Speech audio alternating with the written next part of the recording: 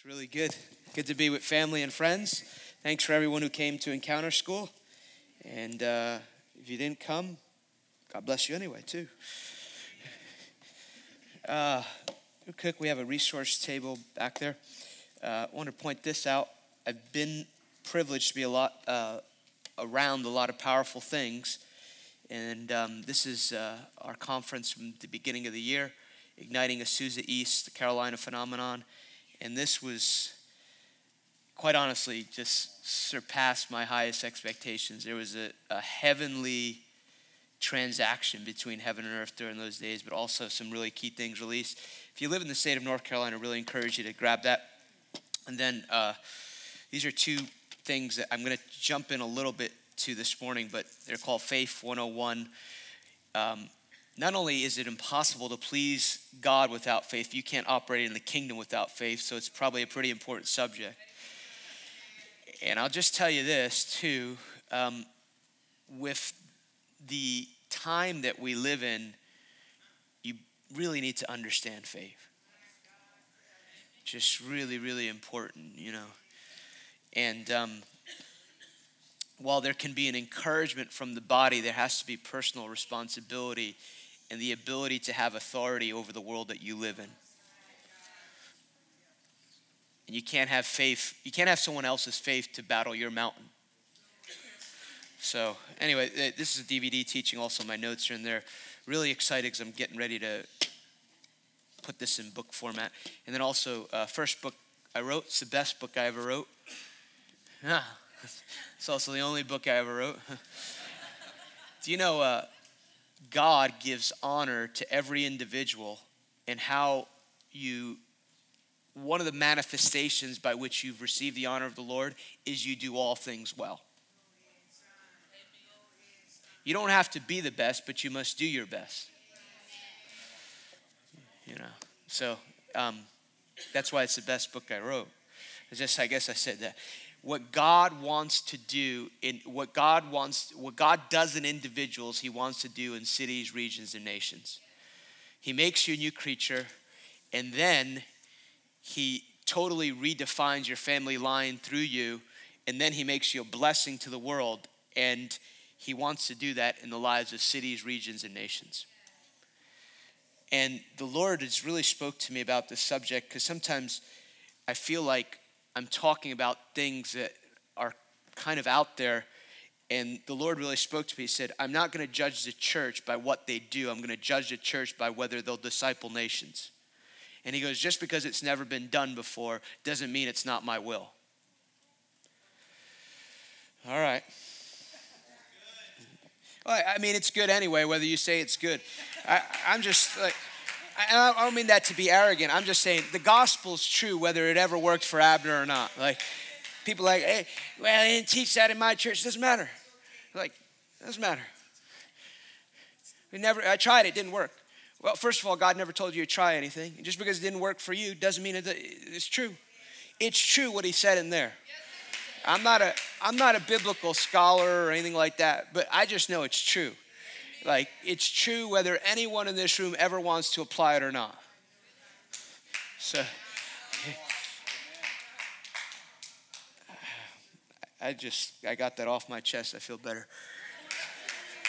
Can we just stand and just pray? Because I think I know what I'm supposed to say, but I'm definitely walking by faith this morning. Just lift your hands. Father, we lift our hands as a sign to honor you.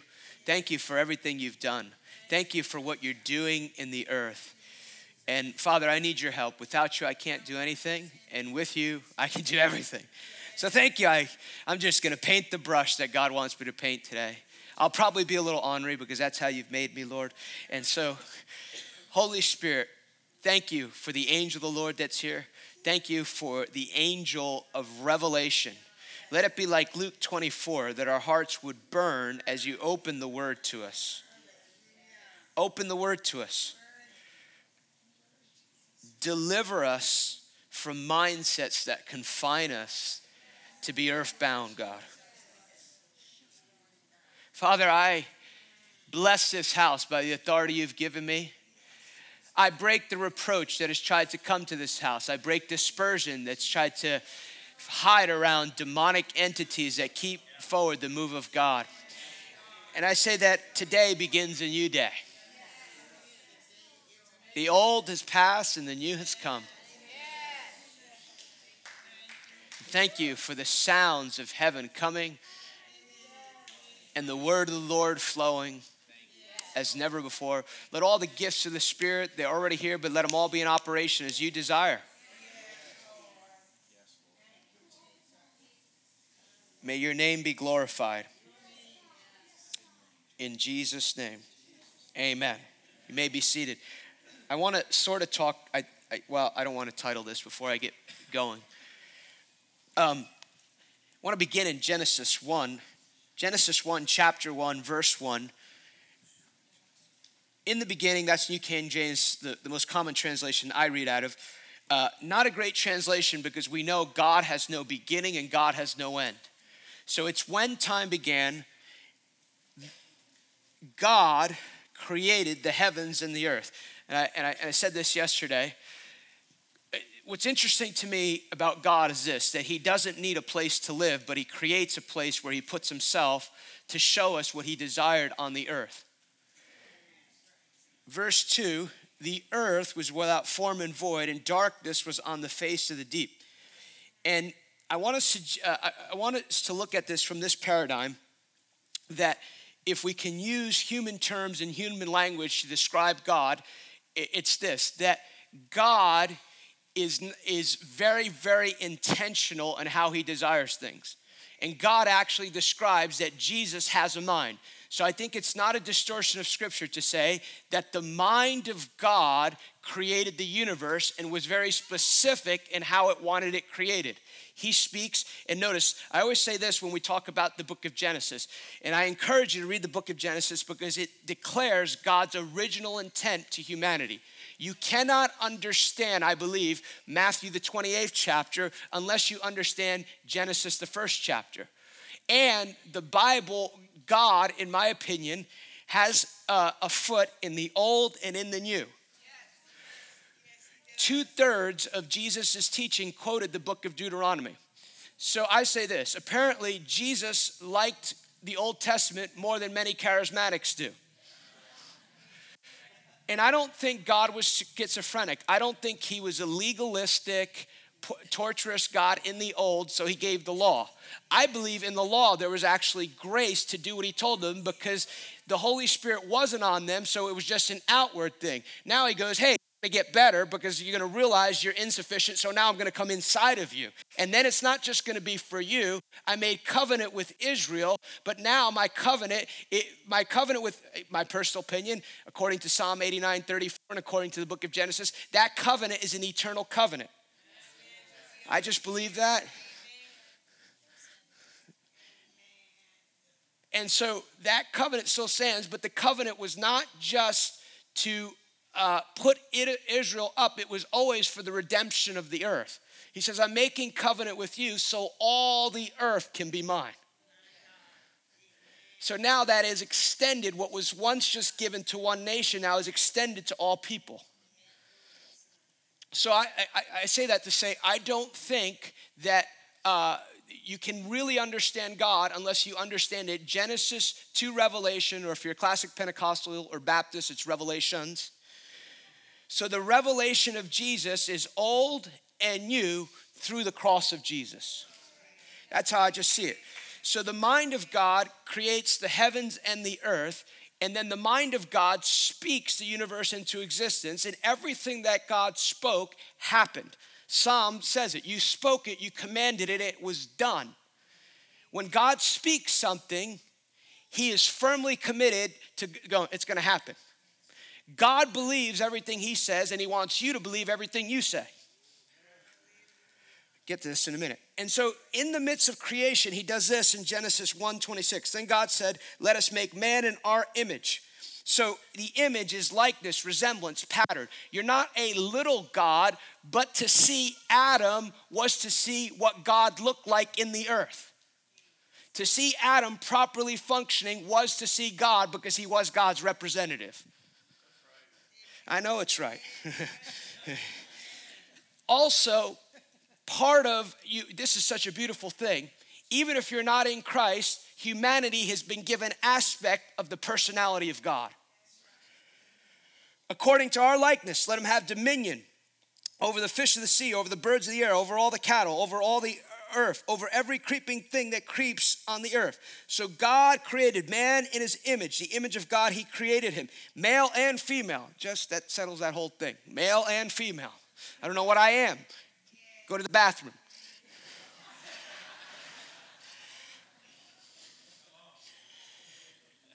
He created them. God blessed them. And God said, be fruitful, multiply. So the grace for multiplication and to be fruitful is on every human being in Christ. Because you'll notice that everything that was given to humanity in the garden was restored to an even better place in Jesus. Be fruitful, multiply. Another thing, notice too, he blessed them. The blessing was an empowerment to prosper. The blessing was you're living in the garden, you're living in the earth, you have no worry, you have no fear, I got it all taken care of. All you got to worry about is worshiping me and working the earth according to me. So God said, see, I've given you herb trees, yields its seed which is in the face, and every tree who fruit yields, it shall be food for you. And also to every beast of the air, to every bird of the air, and to everything that creeps on the earth in which there is life, I have given green herb for food, and it was so. I remember years ago, it was Charles Capps who said, this means you have dominion over all the creepy things on the earth. Now, he makes man in his image, and he makes him the representative of the earth. God makes this sovereign choice. He is so bound to his word that as soon as he gave Adam the ability to be his representative in the earth, it was a commitment that stuck. And watch the pattern, though, the amazing pattern here. God speaks, God speaks, God speaks. He puts man not in a prayer room, but he puts him in a garden because everything unto God is holy. That's why I go out to eat, because it's a holy act. Then out of the ground, God formed every beast of the field. This is really interesting. It's verse 19 of Genesis 2. And brought them to Adam to see what he would call them. And whatever Adam called the living creature, that was its name. So Adam gave names to all the cattle, to the birds of the air, to every beast of the field. But for Adam, there was not found a helper comparable to him. Now, this is really interesting. Remember, Adam is made absolutely perfect. There is no, excuse me for a moment. There's no flaw in Adam. Adam did not need version 2.0 because God made him. And so now Adam is given the privilege of extending God's kingdom on the earth as it is in heaven.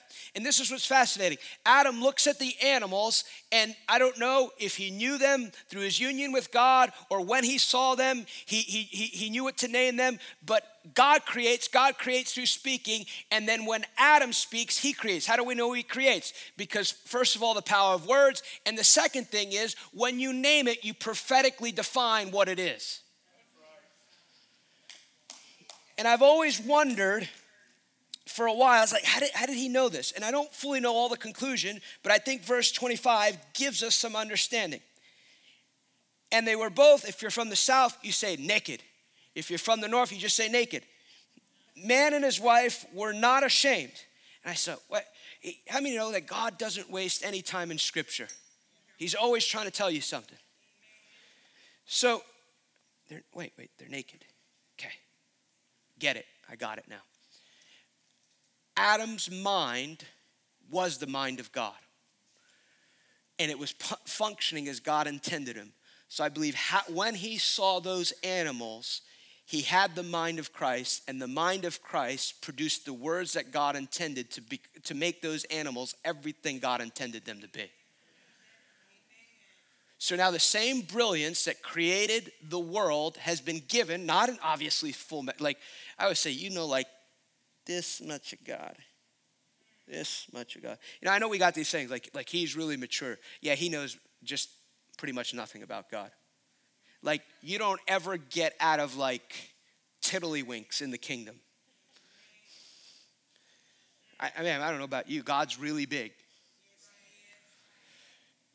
So the brilliance of God was given to man to extend the kingdom of God on the earth. Now we know, and this is just basic theology, corruption entered the world through the choice of humanity. And an important principle to pick up, because I want to touch on it in a minute, is this. Listening to the wrong voice cost Adam and Eve. Listening to the wrong voice today will cost you today. I like to think a lot, because I think a lot about God. I really do. He's beyond genius level. And I like to think about different guys. What does this person think about this group? But here's one of the ways the Lord told me that you'll stay in the right lane so you don't get deceived. He said, on things that I'm not expressly clear about, you can have discussion. I mean, like end times. I got friends, they're going to take over the world. I got other friends, they're in a bunker right now. And those friends, they got real nuts when Obama got elected. And my other friends are like, it's okay, it's going to be okay. So I'm cool with that. Like I can see how you can look at scripture and come to a little different conclusion. I got my own opinions, but they're just opinions right now. On other things, I shouldn't say it. I was going to think of one subject, but I'm all for women in ministry. I like women in ministry. They really bother some people, but I like having a woman up there crazy, prophesying. I think it's good. It's an expression of God. But there's certain things that we can have little disagreements on, right? Like, okay, this person thinks this is. Now, on other things, though, there's no place for discussion. Like, I've had people come up to me in places, like, I like to discuss to you about homosexuality. No. You're closed-minded. Yes, I am. Yes, I am. Because here's what happens. The moment you open up yourself to discussion on something that God has made absolutely clear, there's no question. You will open up yourself to a deceiving spirit. So, corruption entered the world. The DNA of man was corrupted, and this is also important. The DNA of the earth was corrupted. That's why creation knows what it's like to submit to the authority of somebody who knows who they are in God.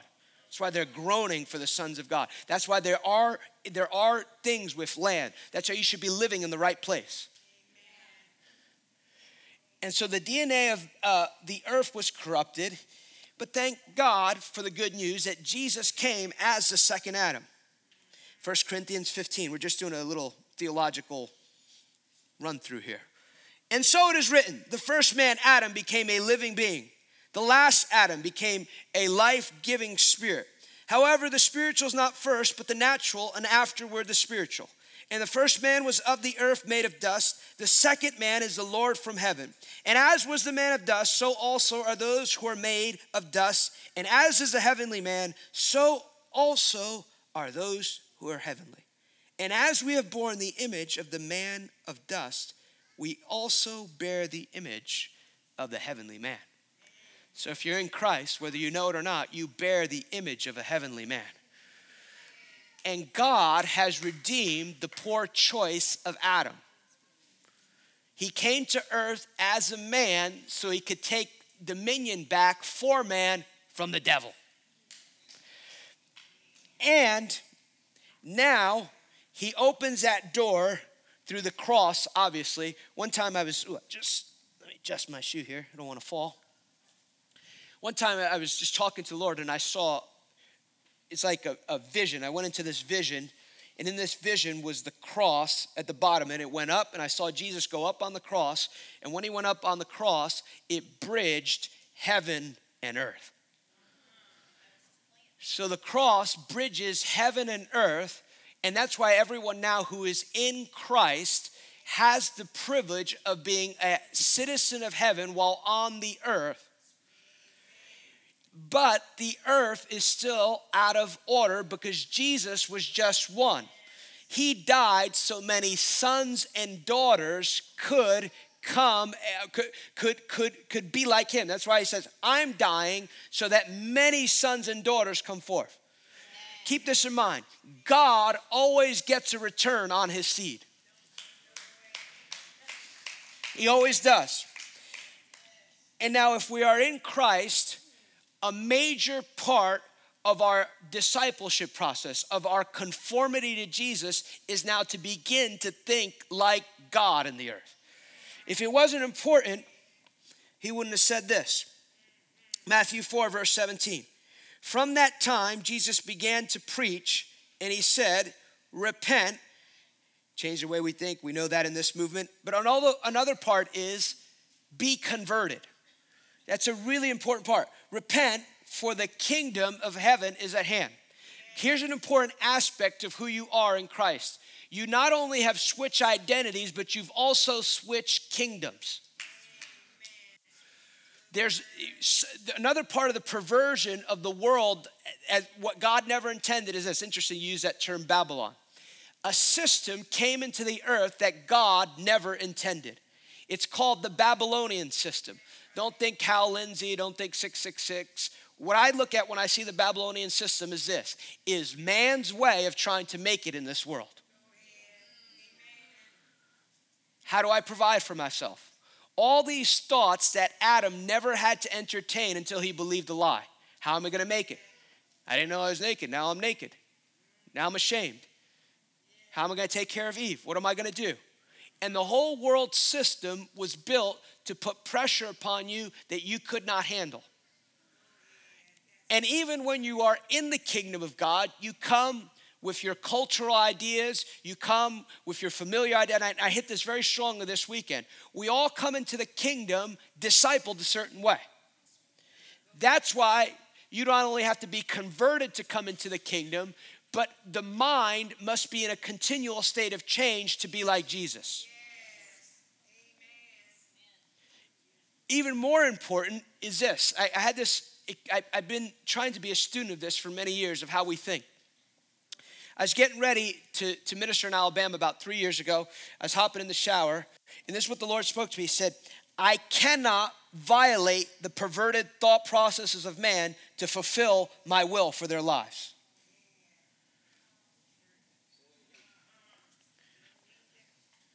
I need to say it again, Pastor Tom.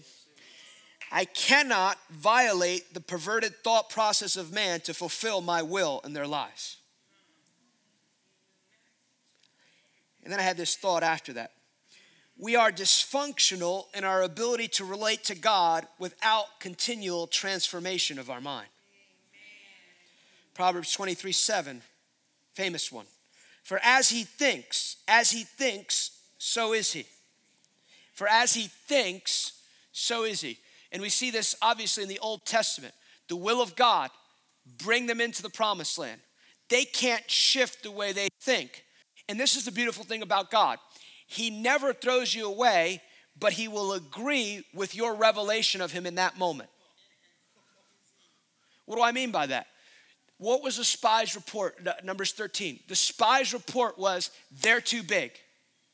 Way too big. But what was the word of the Lord? You're well able to go up at once. Now think about this. This is a beautiful thing. Years later, when Joshua sends those guys to Jericho, Rahab goes to them, we heard about the fame of your God and our hearts melted. God has already set things up in your future if you can agree with it in your mind and get beyond where you're at in your thinking. Isn't that what the scripture, some of you look at, that's what she goes, we melted. Where have you guys been basically for the last 40 years?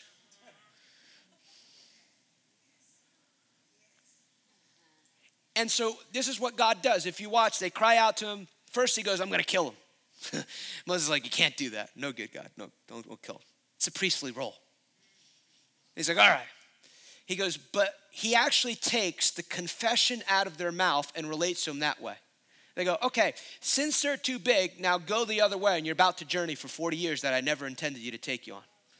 I'm not throwing you away. I'm still going to be with you, but I'm going to relate to you out of the place where you can't shift your thinking.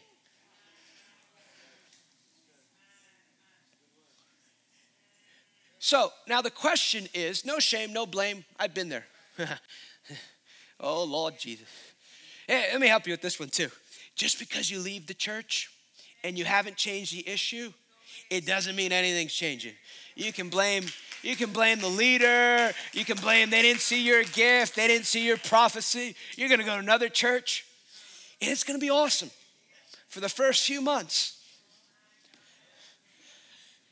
until your issue comes to the surface again.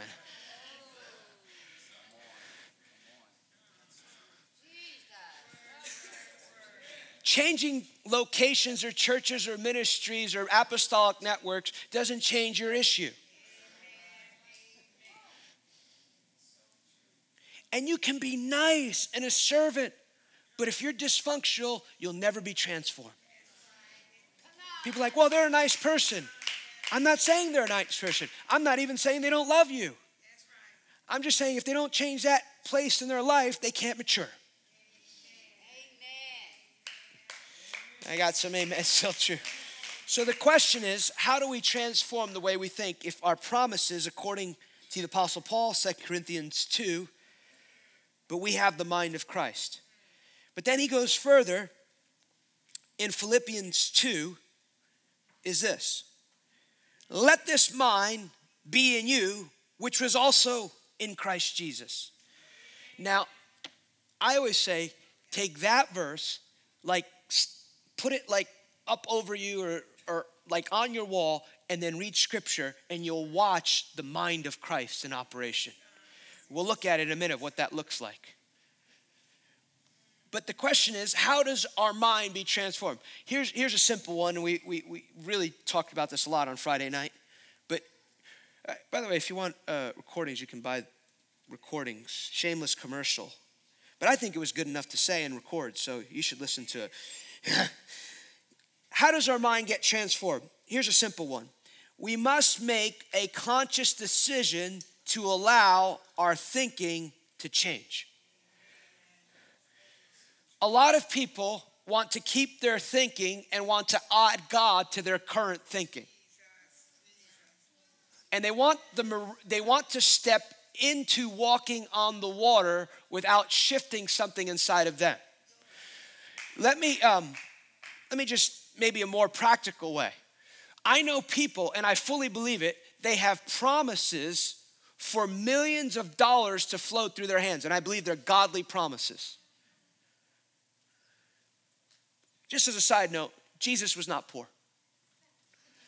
Mary and Joseph might have been poor, but the wise man showed up with some stuff because maybe apparently, why would you bring frankincense and incense and myrrh and gold to a little boy? It doesn't make sense. Maybe they needed money. Jesus was not poor. I don't know why I just felt that. Just clear that out of your mind.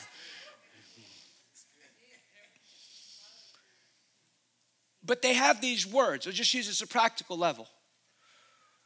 And who wouldn't want $1 million? Hey, why not? I think personally, I'm developing a vision to know what to do with $1 million. I'm not there yet, just be very plainly honest. Maybe Sean does. He's visionary over there. He knows he'd spend $1 million in a day because he's got vision. But they aren't willing to steward the $50 in their hand, not realizing that their current choices and their current thinking is going to define if they'll ever receive the $1 million.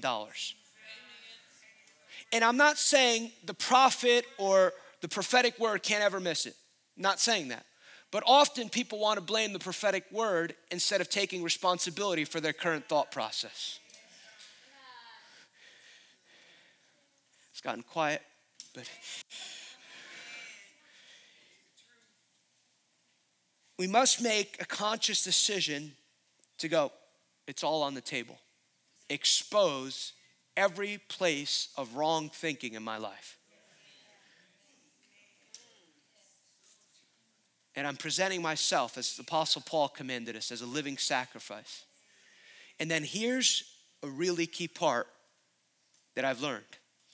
The measure by which we honor the word of God in Scripture and the word of the Lord, the measure by which we honor it will be the measure by which we're able to shift our thinking and produce fruit in our life. Let me explain this to you. Romans 10:17. Faith, right?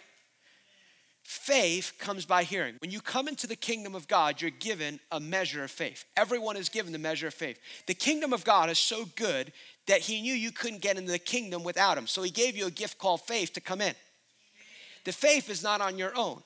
But when you choose faith, you choose God's enabling power on your behalf. He gives you a measure of faith, but that measure of faith that he gave you, and listen, the measure of faith is not determined by how long you've been born again. I know people have been born again 30 years talking tongues and they're still in diapers. They still get offended at the same thing, still get mad when the church doesn't end early enough. It's just this constant, it's like, I just want to say, God loves you, grow up, please. Everybody knows you're still in diapers except you.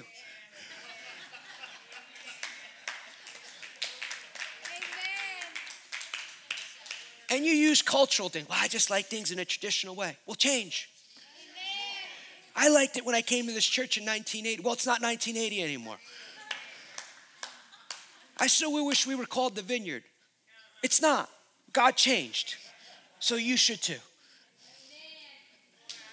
Just trying to help you.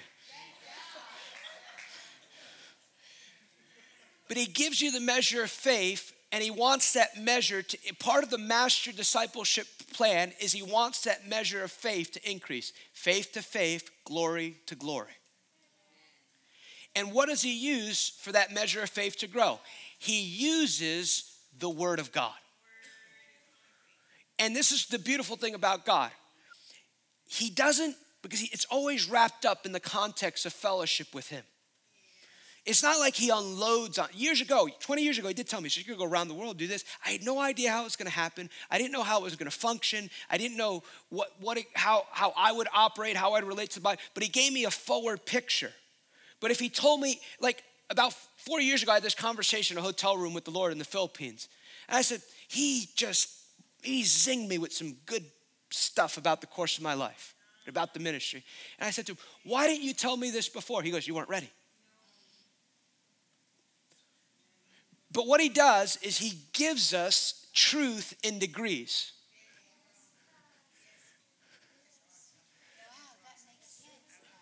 And he comes to us in word form and in seed form. And he comes to us in word and seed form because he wants to be able us to apprehend little by little the promised land he wants to take us in.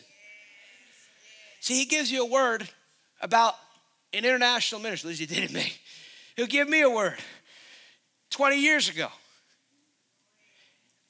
And then he'll start giving me the instructions. So he's going, I'm not going to send you to a traditional, and I've got some training since then. I'm not going to send you to some traditional training school. I'm going to put you in the school of the Spirit. And I got real excited until I realized what that looked like. I was so excited, school of the Spirit. And I realized that hurts. That looks like everything you touch for about 6-7 years looks like it doesn't work. So he comes to us and he gives us truth in degrees, and he will release things, and he will need the gift of faith operating in you to apprehend that even though you might not understand it. And here's where the transformation process works. When you hear things, it's not beyond the word of God, but when you hear things that you know you're supposed to bring application to your life, the conformed part of you who's not used to following the leading of the Holy Spirit and changing will go, that ain't right. Why? Because you have to remember you've already been discipled and programmed to think a certain way.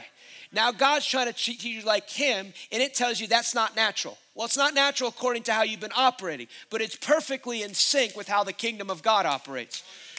And the longer you yield to that, I was telling you the other day, it used to be, Abner, do this. Sure, Lord, I'll do it. But that's kind of a step out there. I'm going to need some confirmation. So everywhere you go, you get confirmation. All right, I'll do it. No problem. Boom. And as you lean in, and this is one particular area, but he'll expand it in other areas. As you lean into that, now it's not, Abner! It's just like, it just comes to you as a thought in the shower.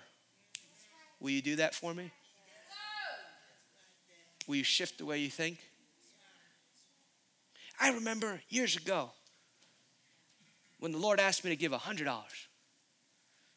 And I had like $175 in the bank. The unconformed part of me was going, that ain't Jesus. Jesus is more practical than that. No. What I didn't know then that he since taught me, said, had nothing to do with money, Abner. I'll bring money to your house and I'll get you the money, all the money you'll ever need. I want to know if you trusted me. And then when you don't have a lot of money, there's a tendency to go, ooh. But he promised me great increase years ago. He told me. He goes, I gave you a little money, but your heart's wrapped around it because you don't have a lot of money now, so give that away.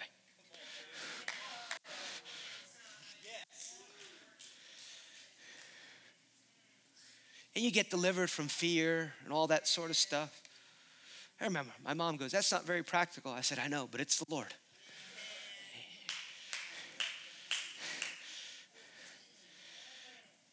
So how you choose to honor that word will define where you go. And every time you hear the word, there's always a challenge to what you hear. I normally teach out of all this, but look at Matthew 13:18. I encourage you to read Matthew 13 again, because it explains the parable of the sower. And you'll watch, he gives this explanation, and in every time the word was sown, it didn't matter if it produced or not produced or anything like that. There was always a challenge to the word of God. I'm telling you, the good news is as he's given you courage, he's given you grace, he's given you boldness. But you got to be bold to walk in the kingdom of God. Jesus is not a Bernie hippie drinking a latte. He is a mighty warrior, roaring and looking for bold people. Got real quiet when I said that, but it's true anyway. Matthew 13, verse 18. Therefore, hear the parable of the sower. When anyone hears the word of the kingdom and does not understand it, then the wicked one comes and snatches what is sown in his heart. This is he who received the seed by the wayside. Okay, so he says, he who hears the word and then doesn't understand it. Now, this is really interesting. Look at Hebrews 11 now. Is it possible to get these scriptures up there? If it's not, it's cool, but it'd be cool to have them up there. Hebrews 11, verse 1. Now faith is the substance of things hoped for, the evidence of things not seen. For by it, elders obtained a good testimony. Now, verse 3 is really, really important because he says, he who hears the word of God but doesn't understand it, it's stolen. And then the writer of Hebrews explains how faith operates. By faith, verse 3, we understand. That's really important because a lot of people want to understand and have faith. So I believe it's interchangeable with Matthew 13.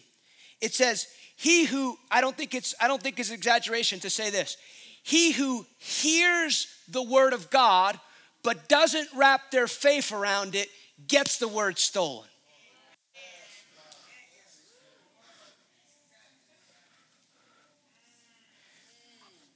It doesn't say we understand and have faith. It says by faith we understand that the worlds were framed by the word of God so that the things which were seen were not made of the things which are visible. Why is this so important? Because in environments or wherever, as I've learned this concept, I've tried to make a conscious decision. I don't care I remember years ago walking out of a church. It was late one night. I had to fly somewhere the next morning to minister. And I saw this lady, and I knew the elevator didn't go to the top floor. I knew it. And I'm walking back, and the Lord said, stop. She's going to give you the word of the Lord. And I don't understand most things people tell. I remember years ago getting a prophetic word from amazing CI prophet, Gary Brooks. And he's giving me this word. I thought he was ministering to someone else because it wasn't like, that's an awesome word, whoever's getting that. And he was ministering to me because I was on the floor. I thought he was done. So you don't have to understand it as we think as Westerners. You just have to wrap your faith around it. There's a command, and again, this is all in the context of fellowship with God because he commands us. No one's arrived, no one's perfected, but there's a command to grow in the knowledge of God. So here's what happens as you walk with him, as you give yourself as a living sacrifice to him. Again, he gives you truth in degrees. Why? Because I can tell a 2-year-old today, this is what's going to happen in your life. This is, I can give them all. And I go, did you understand that? And they can shake their head because they understand the English language, but they have no processing system to apply what they've just heard. So God will give us truth in degrees in the context of relationship. And he throws it out in the seed of the word of God. And he throws it out and he goes, I've given you a measure of faith. Because I want you to wrap your faith around it, because I want this word to go deep down in your heart and begin to define how you think, how you operate, and how you move from that day forward. And so I've made this conscious decision as much as I can. I'm sure I've missed it. But if someone goes, I have a word from the Lord, I'm listening. If a child goes, this is what, I don't even care if it doesn't have to be personal words. It just has to be what God is doing in the room. And if I'm in places where other speakers are speaking, and in my heart, he said, you're being delivered of any, he said something about finance. I stood up, I said, I believe the man of God. Because I don't want a moment to go by. I may not understand it, but I don't want a moment to go by where I don't receive that word from the Lord.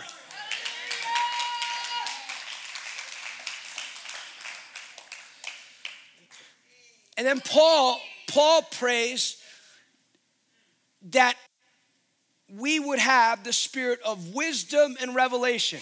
The whole prayer is this: there are things that we don't know yet that we need to know. So it operates, spirit of revelation operates, unlocks a door, discloses something about one particular area of your life. But faith must grab revelation and go deep in your heart and make it a settled issue in your heart. And you'll find this. I read this to this guys, and I'm going to land the plane here. Well, something else is going to happen, but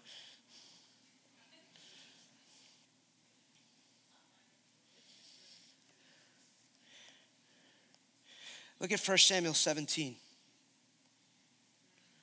verse 20. Well, I want to skip on a little more.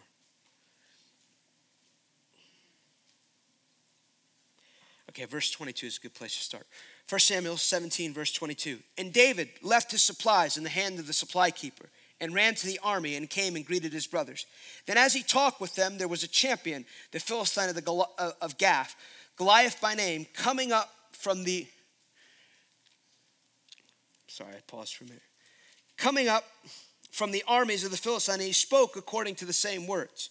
So David heard them, and all the men of Israel, when they saw the man, fled from him and were dreadfully afraid. Verse 24 is really important to the context of what I'm trying to get across here. And it's this: all these men were not immature believers. They were actually trained for battle. They'd all been to Voice of the Apostles. They'd all been, Randy laid hands on them 8 times. They'd been to Pastor Tom's leadership school. In 1980, they went to Bill Hammond, personal prophecy. There as a prophet. They believe in the apostolic. They are all, they got a Chuck Pierce sword. Lord Jesus, they got everything. I'm just throwing things out there that we use. There's nothing wrong with those. These are training things. These are people who have not these are people who are trained for battle and represent the army of the living God, and that's what you are. But they hear something and they're afraid. But this is interesting, verse 25. So the men of Israel have said, have you seen this man who has come up?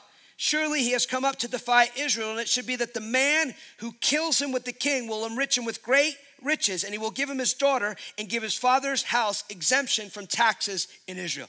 This is so fascinating because they have revealed knowledge of the end goal in mind. They do not wrap faith around it, and David now gets revealed knowledge from them, takes what the revealed knowledge, takes it and goes, I'm going to use that. I'm going to use that as my faith stone. And they go, he's too big.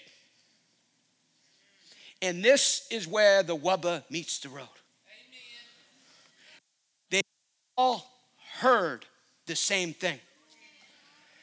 In fact, they knew they had more theological understanding about that subject than David himself. But here's what I'm convinced of. They didn't have the life of fellowship David had. He knew their God. They knew an idea about God.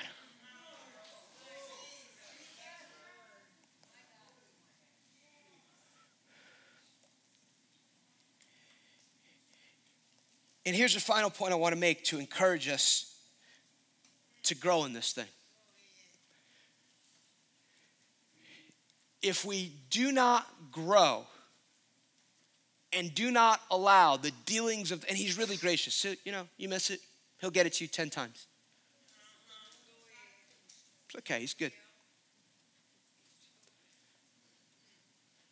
If you got a problem with authority, you get a job where you struggle with that, and you switch jobs and you still haven't dealt with that issue, he'll give you another boss that you'll have problems with. No problem. He's good, he'll help you. How do I know?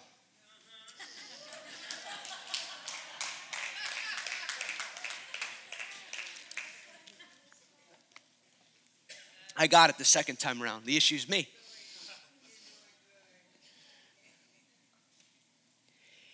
If we don't progress in personal truth and in corporate truth, we will cease to be relevant to what God wants to do in the earth. And I'll read this last group of scriptures to you. Mark 2, verse 18 through 22. Disciples of John and the Pharisees were fasting. They came to him. Why do the disciples of John and the Pharisees fast, but your disciples do not fast? Verse 19, and Jesus said, can the friends of the bridegroom fast while the bridegroom is with them? As long as they have the bridegroom with them, they cannot fast.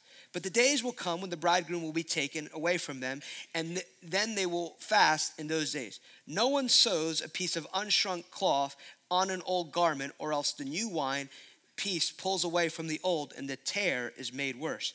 And no one puts new wine on an old wineskin, or else the new wine bursts, and the wine is spilled, and the wineskins are ruined. But new wine must be put into new wineskins. Now, this is really important because two groups of people have now merged here.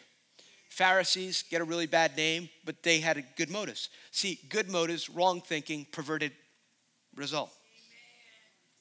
What I mean, they had good results. They thought if they could stay law compliant, they could hasten the coming of the Messiah. And they focused so much on how they could do it and added so many things to that they created a religious system that they were empowered by. And eventually they were so empowered by it, they knew that if Jesus really came as a lawgiver, then they'd lose all their power. But this other group is really interesting because it's the disciples of John the Baptist. Why is that important? Because these are not people who cannot hear from God. In fact, they were original weirdos in the earth. Most of the established religious community thought he was, they had bad, if there was websites, they had bad websites about him. And they wrote slanderous things, and he's out there, he hasn't gone to any theological training school, and he's out in the desert, and he's out there. But these guys were discerning enough to know John is the one sent from God to prepare the way for the coming of the Lord. Why is that important though? Because you have to so guard your heart. Because just because you're on the cutting edge of something in one day, it doesn't mean God continues in that cadence the next day. And so now you find these guys who are on the cutting edge. They were the first ones who went to Toronto.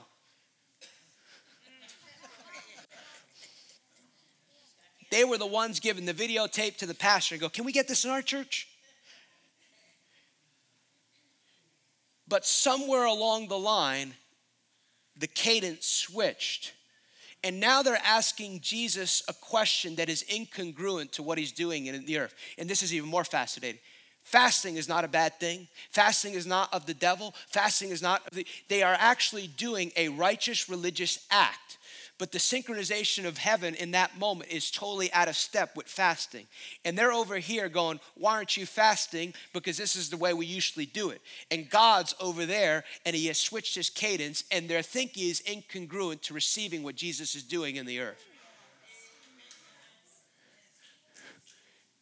And so where there is no progression of truth, you will cease to become relevant.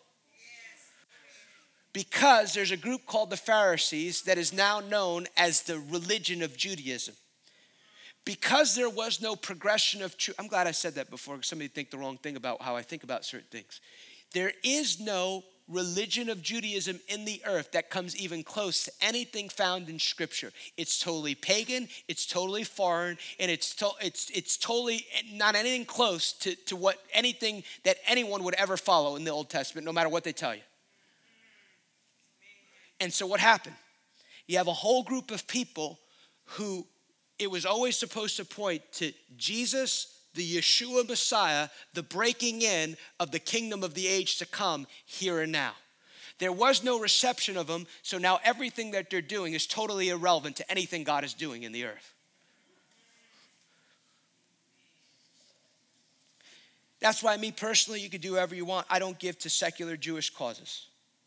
I give to people who believe in the salvation of the Jewish people.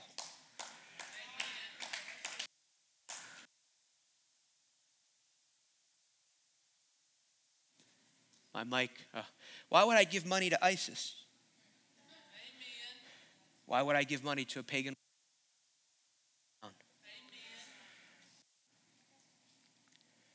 Got one last. Here it is. I always like to,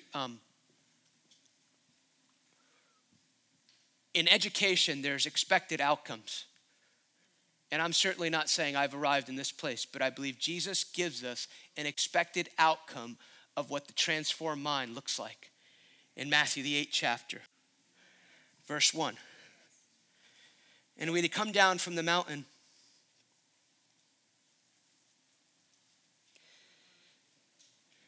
Sean, the Lord wants you to know not to worry, that every place where the enemy tried to steal from you, God's going to restore sevenfold. And you're right on God's radar. He'll cancel the debts. He'll bring back the relationships. And he'll open a door no man can shut.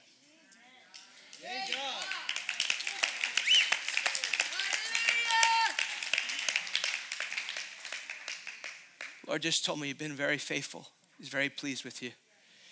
And the Lord says you weren't a failure and you didn't fail. You just got tired. Just got tired. That's why he's giving you a rest.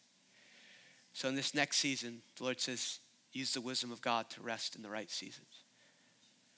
And he'll put a team around you that can handle things when you can't do them.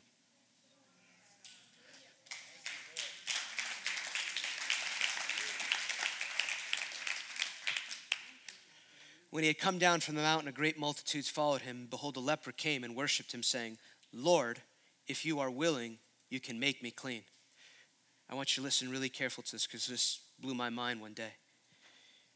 Then Jesus put his hand and touched him, saying, I am willing, be cleansed. Immediately his leprosy was cleansed. Let's go back to who Jesus was. He's fully God, fully man. According to Philippians 2, he's placed himself within the limits of humanity. He doesn't say, God is willing. He says, I am willing. There was a synchronization, I believe, in the mind of Jesus and the mind of heaven where he knew, I don't need to even ask about this one. This is the will of the Lord.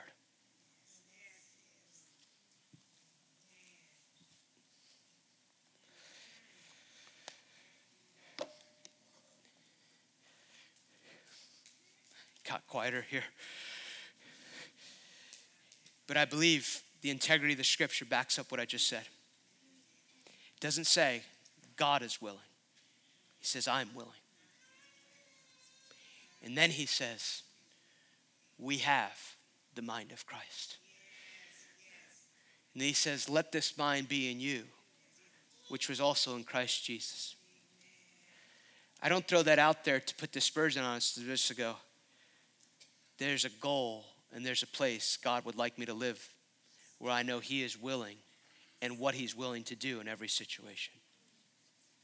He's willing to save everyone in your family who's unsaved. He's willing to break you out of all financial bondage. He's willing to deliver you of every struggle, of every fear. He's willing to get everyone saved in Wilmington. He's willing to bring, I know it's the right thing to do. It is the right thing to do. It's the right prayer. Come, Holy Spirit. But as much as you want him to come, he wants to come a whole lot more. Question you might want to ask yourself, and I got a little over. Question you might want to ask yourself, what if we ended at 4 o'clock every Sunday? Amen, let's go. You know, there's a meme out about that. When that person says, go ahead, pastor, and you ready to go home.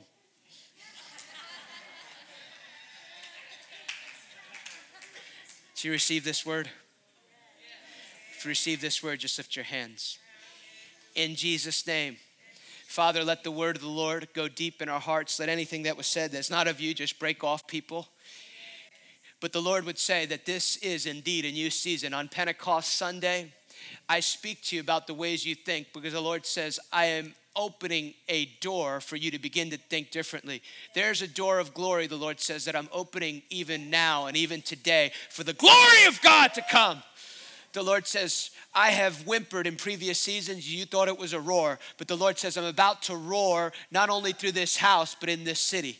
The Lord says, I'm breaking down even today distractions, weeds, offense, things that would come against the purpose of God and relationships that have been fractured. And the Lord says, I'm releasing a river of healing to bring restoration to relationships, to offense, to minds and hearts that have been off balance in the things of God. And the Lord would say, this door is open because I indeed declare to a new day for a new way. The Lord says it's a new day for a new way. It's a new day for a new way. But the new way must come with a new way of thinking. It must come with upgrade understanding of the nature of who I am. The Lord would say, begin to visit the prophetic record again. As you have been faithful to do, begin, even, Mama Shaka, there's something that happened here even 10 years ago. There's a word that was released that you need to revisit because it applies in this season. And it will even give you blueprint for the next 6 months of the course of the church. The Lord says, revisit the testimonies, revisit the prophetic utterance that I've given you. For the Lord would say, the word of the Lord has already been given to you for even the next season. Mama Shika Asakabakaya. The Lord says you are supposed to be a place that goes to the nations, but also impacts nations. The Lord would say, I desire for you to believe me for the nations to gather, the African Americans to gather, the Koreans to gather.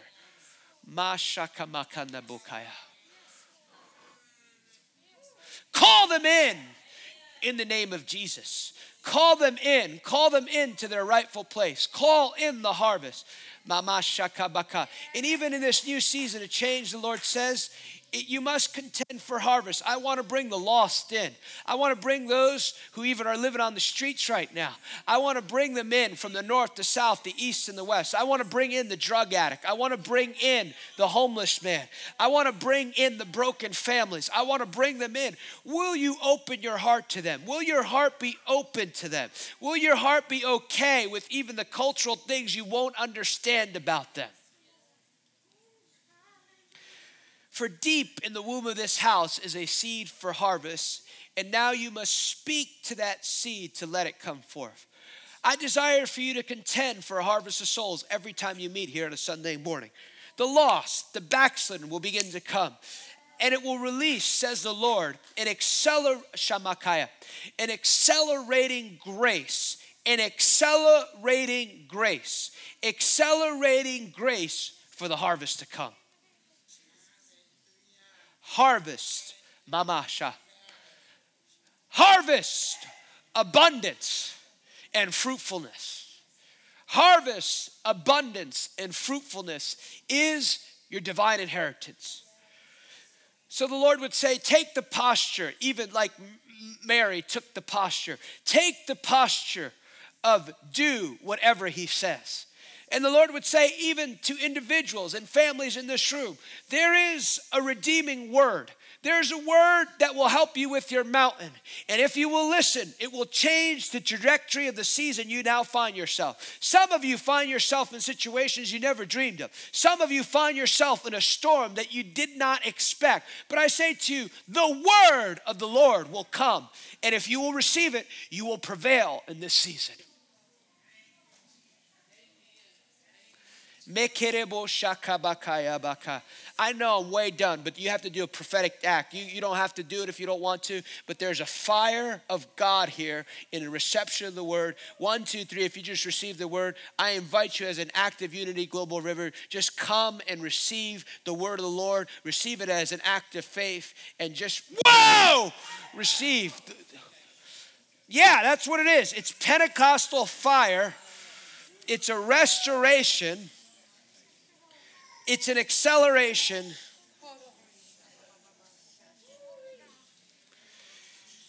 More, Lord. Yeah, just lift your hands. In the name of Jesus, Lord, we present our bodies as living sacrifice, and we receive fire, fire, fire, fire.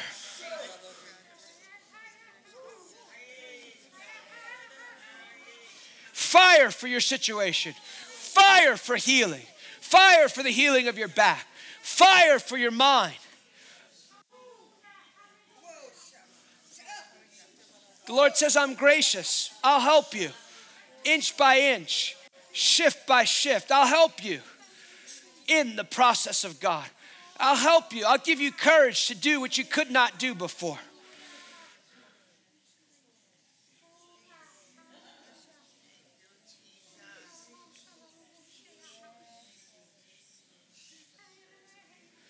Some of you, there's just this angel of fire just standing before you. Just receive it.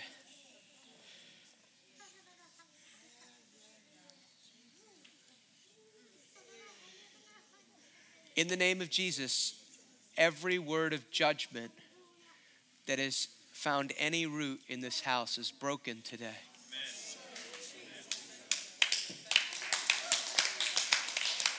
I don't know why I said that, but every evil word, even things that were not intended as judgments, I break their power in Jesus' name.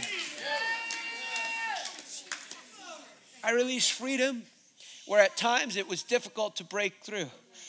I restore the voice that is supposed to come to this house. Mamaya. The Lord says there's a roar that not only restoring, but I want to amplify.